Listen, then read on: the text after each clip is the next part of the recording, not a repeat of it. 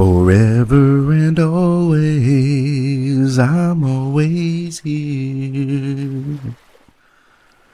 Welcome everybody. It's me, Tom, and I want to welcome you again to Forever and Always, episode 8. And for those who are new, Forever and Always is a podcast about Baywatch, for Baywatch fans, by a Baywatch fan, me. And it's wonderful to be here once again with everybody.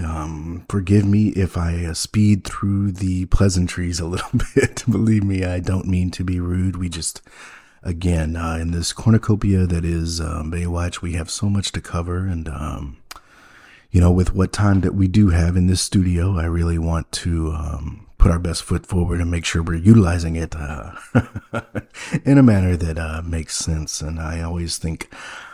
to this analogy, when Mitch or one of the gang sees somebody drowning or struggling in the water, they don't sit around and bake a cake and say hi to everyone. They jump into action. I mean, they are running out to the water to rescue. And I really think that's what we have to do here. There's a lot to cover. I think we made a lot of progress on the pilot last episode, and we're just full steam ahead going forward, and I'm just thrilled. And so on that note, I just want to take care of a few brief things. There's been quite some news again in the world of Baywatch, and in my world as well as you with the anchors. These type of things has a expanding effect. And so when one thing happens, it's a ripple effect again, and it kind of affects us all.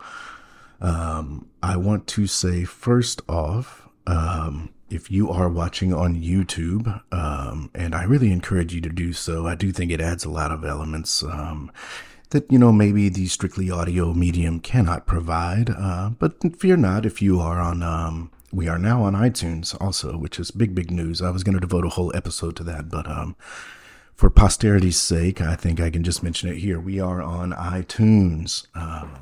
It was a lot of back and forth, and I spoke to a few representatives from Apple, and they said, we don't really understand what your podcast is about. And I said, well, it's clear as day. It's about Baywatch, obviously. But after some, hemming and hawing, we are on the platform. So for you iPhone users, welcome, and we're thrilled to have you. And I think it's gonna be great. Pardon me. So as I was saying before, got a lot on the brain here today. As I was saying, if you are watching on YouTube, and obviously you can see the hat. Again, I can't get enough of this hat. I rarely take it off. But if you can peek maybe on the sides, and I'll give you a quick look here, you will see that my hair is actually a shade of gray, which I can understand being quite a bit of a shock. And I assure you, my natural hair color is brown. And this is not sort of, some sort of reverse Benjamin Button situation. I'm not aging rapidly or anything like that. So alleviate your fears in that regard. I guess I should start from the beginning. I had finished my duties, which have become quite light up here at the church lately, which again I can probably drill down in a later episode, or if we have time, maybe a little bit today. But I was doing a lot of research, and just peek behind the curtain again. Whenever, as we've been covering this pilot, every time after an episode, I'll do a full watch through of the pilot, just to make sure I'm not missing anything. It's very important that we cover all of these details. But as I was doing, my rewatch, obviously I start with the intro, the intro and the intro song, which I just love. And, I'm watching this with a keen eye, and I witnessed something that, and I've seen this intro thousands of times. Of course, I saw something that I had never, ever seen before, and it really took me aback. And I said, whoa, let's hit pause on this. And so I did, and what I noticed, and there's a real quick swoosh effect, and you're seeing people walking on the beach and enjoying and having a good time. And for me, this is foreign, as I've only been to the beach the one time that I discussed in the pilot. And again, I didn't. It was definitely not my cup of tea. But I noticed this older gentleman when I froze the frame. I said, "What is this guy up to?" And he was carrying this gizmo. It was a long a pole with a circular pad. It almost looked like a small UFO or something attached to the end, and these big headphones. And I said, I've never seen anything like this before. And so I immediately pedaled down to the library and started poring over encyclopedias and microfiche and old newspaper clippings and articles, and I just couldn't figure this out. It was a great mystery.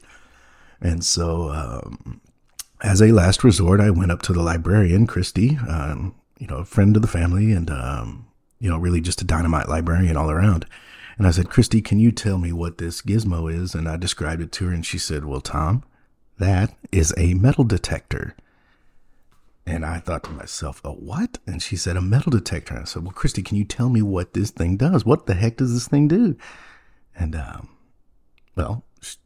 kind of incredulously, she says, "Well, Tom, it detects metal." And I said, "Oh, well, yeah, that makes a lot of sense. I guess you could say it's appropriately named, a metal detector." And I said, "Wow, I got to get my hands on one of these. And, if I'm going to learn about Baywatch, I certainly have to know what's going on in the intro." I envisioned being in front of a panel, and one of the anchors asked me, "Hey, Tom, what's this old guy carrying around on the beach?" And boy, would I look foolish if I didn't know. So I started looking in the classified section of the paper, the Decatur Times, and the Penny Saver, and asking around the congregation, former congregation, or congregation in flux. I'm not really sure how to describe it at this point, but again, that's we'll get to that. And so finally, a member of the church, Randy, said, "Tom, I have one of those metal detectors up in my attic. You're welcome to come grab it if you would just, please stop, bothering people about it." And so I said, "Fair enough." And I went and got the metal detector, and I took it home, obviously, and unboxed it and poured through, the instruction manual. And I was all geared up. I had my hat and everything, and I was ready to go. And so I went outside, and I told JF, my babysitter, supervisorial companion, I said, "Hey, I'm going to go outside and detect some metal." And, she mumbled or grumbled something, and, went back to staring at her phone.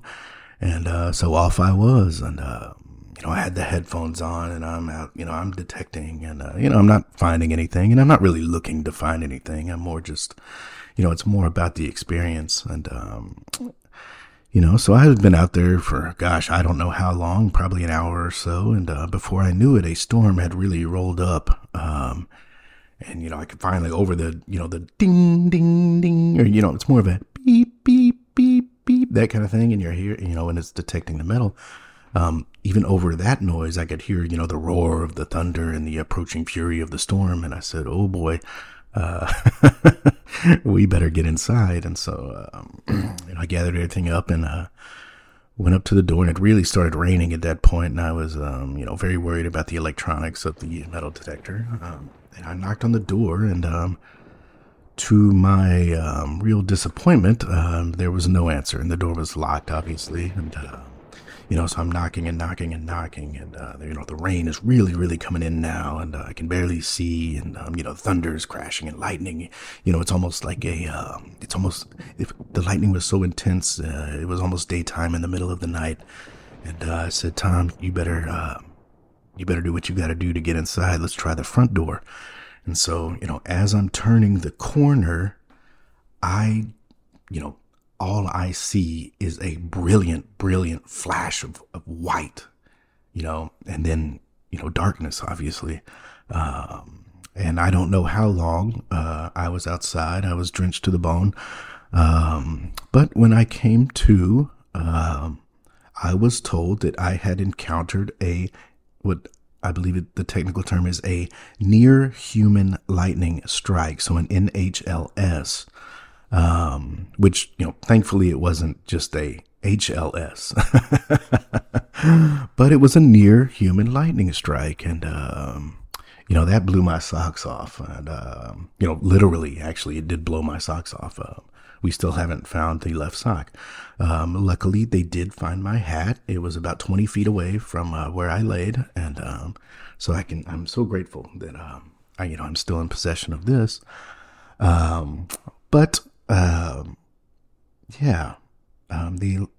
I didn't feel any pain, and I've recovered quite nicely, as you can see. But what did occur, and I'm going to put a picture of this, hopefully in this video, maybe here or here or here. I don't know. But my hair turned, much like the brilliant white flash I saw, my hair actually turned bright white. Pardon me. And since then, I guess that is an after effect of a NHLS, I'm sorry. But since then, it's settled into this nice gray tone, which I'm really thrilled about. I think it does add a bit of gravitas, as kind of, I feel I am an elder statesman of the anchor community. And, even in, maybe for next year's summer camp trip, while I am still a camper per se, I am, by nature of my age, an elder. So I think that's actually dynamite, and I really am enjoying the hair.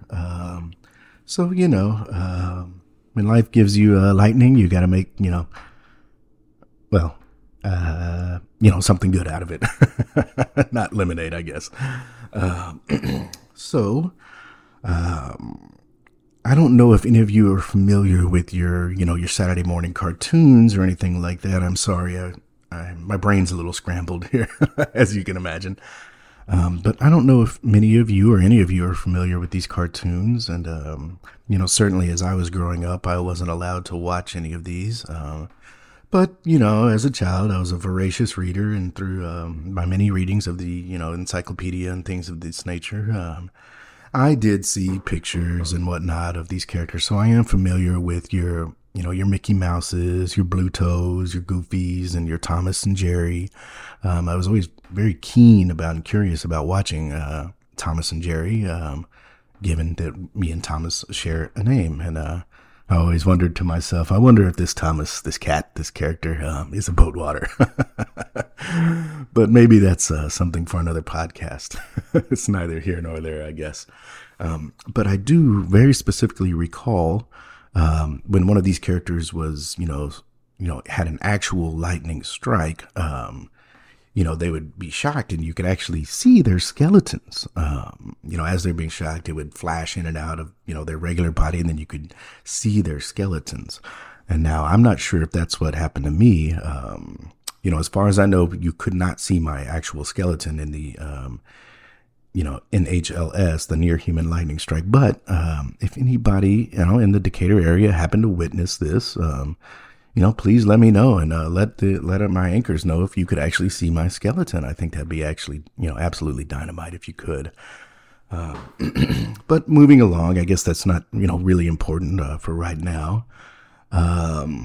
The aftermath of the lightning strike, my supervisorial companion, JF, was, obviously fired. And, as much as I think she's done, a fair job over the years, when, someone in your stead gets struck by lightning, I think it's it's appropriate to move on from that. And, kind of within that, I have taken up, a semi-permanent residence here in the church. I have been tasked, I guess, by myself, to be the caretaker. And I think it's something that, really deserves a lot of my attention. So for most days and nights of the week, I will be actually staying right here in this very studio. And it is a little scary. It's a little spooky to be away from home, but I do think it will give me a lot of time to work on, the podcast, obviously. And that actually brings me to the episode that we are going to discuss today. And now it is not the pilot, and it's actually quite a veer off from our path. In my recovery, I was looking for some new topics to discuss, and I just happened to be watching Baywatch Nights. And, I was on season 2, and I believe it's episode 9, although it could be episode 4. Again, I think my brain is still kind of putting together the pieces after the lightning strike. And it's called, and it brings me to a great point, the episode itself is called The Strike. And I don't want to go too far into Baywatch Nights. I really want to, these are going to be some bonus episodes, these Baywatch Nights episodes, and I certainly want to put some warnings out before I really dig in, and some age gating, because, while Baywatch can be a, very intense, dramatic show, Baywatch Nights can just be flat out scary. I mean, there are monsters and, some science fiction elements, and some nightclubs, and these things are, can be very terrifying. But in this episode, I just want to, kind of briefly go over it. Mitch is, this is ironically in this episode, it's Baywatch. It should be called Baywatch Days because it took place during the day. Mitch sees what I guess people would describe as kind of a meek and nerdy, first time surfer out there, really struggling to catch a wave. And, as he does, being the type of guy he is, Mitch goes out to, give him a helping hand, as, he's an expert surfer, obviously. And, as they're there discussing things, he's showing him some technique and doing some bonding just in general. They are actually struck by lightning. A rogue lightning strike, as they call it, strikes both of them, and it's a big flash, and again, it's very scary. And they're both, knocked off their feet, and as is the usual, Mitch recovers very rapidly and quite nicely. But after his lightning strike, and this is a bit of a mystery, a bit of a twist if you ever watch this episode, and we will all do that together, I'm sure. Mitch is able to actually be in contact with aliens and contact aliens himself, which I thought was just, whoa, that really blew me away the first time. And even this time, that had to be my 5th or 6th time seeing it. It still blows me away every time. And now I can confirm that I have not, since my strike, I have not been contacted by aliens, nor do I necessarily know that I would want to. And I am, certainly not looking to contact them. But if you are out there listening to the podcast, feel free to leave a comment or like. You little green guys.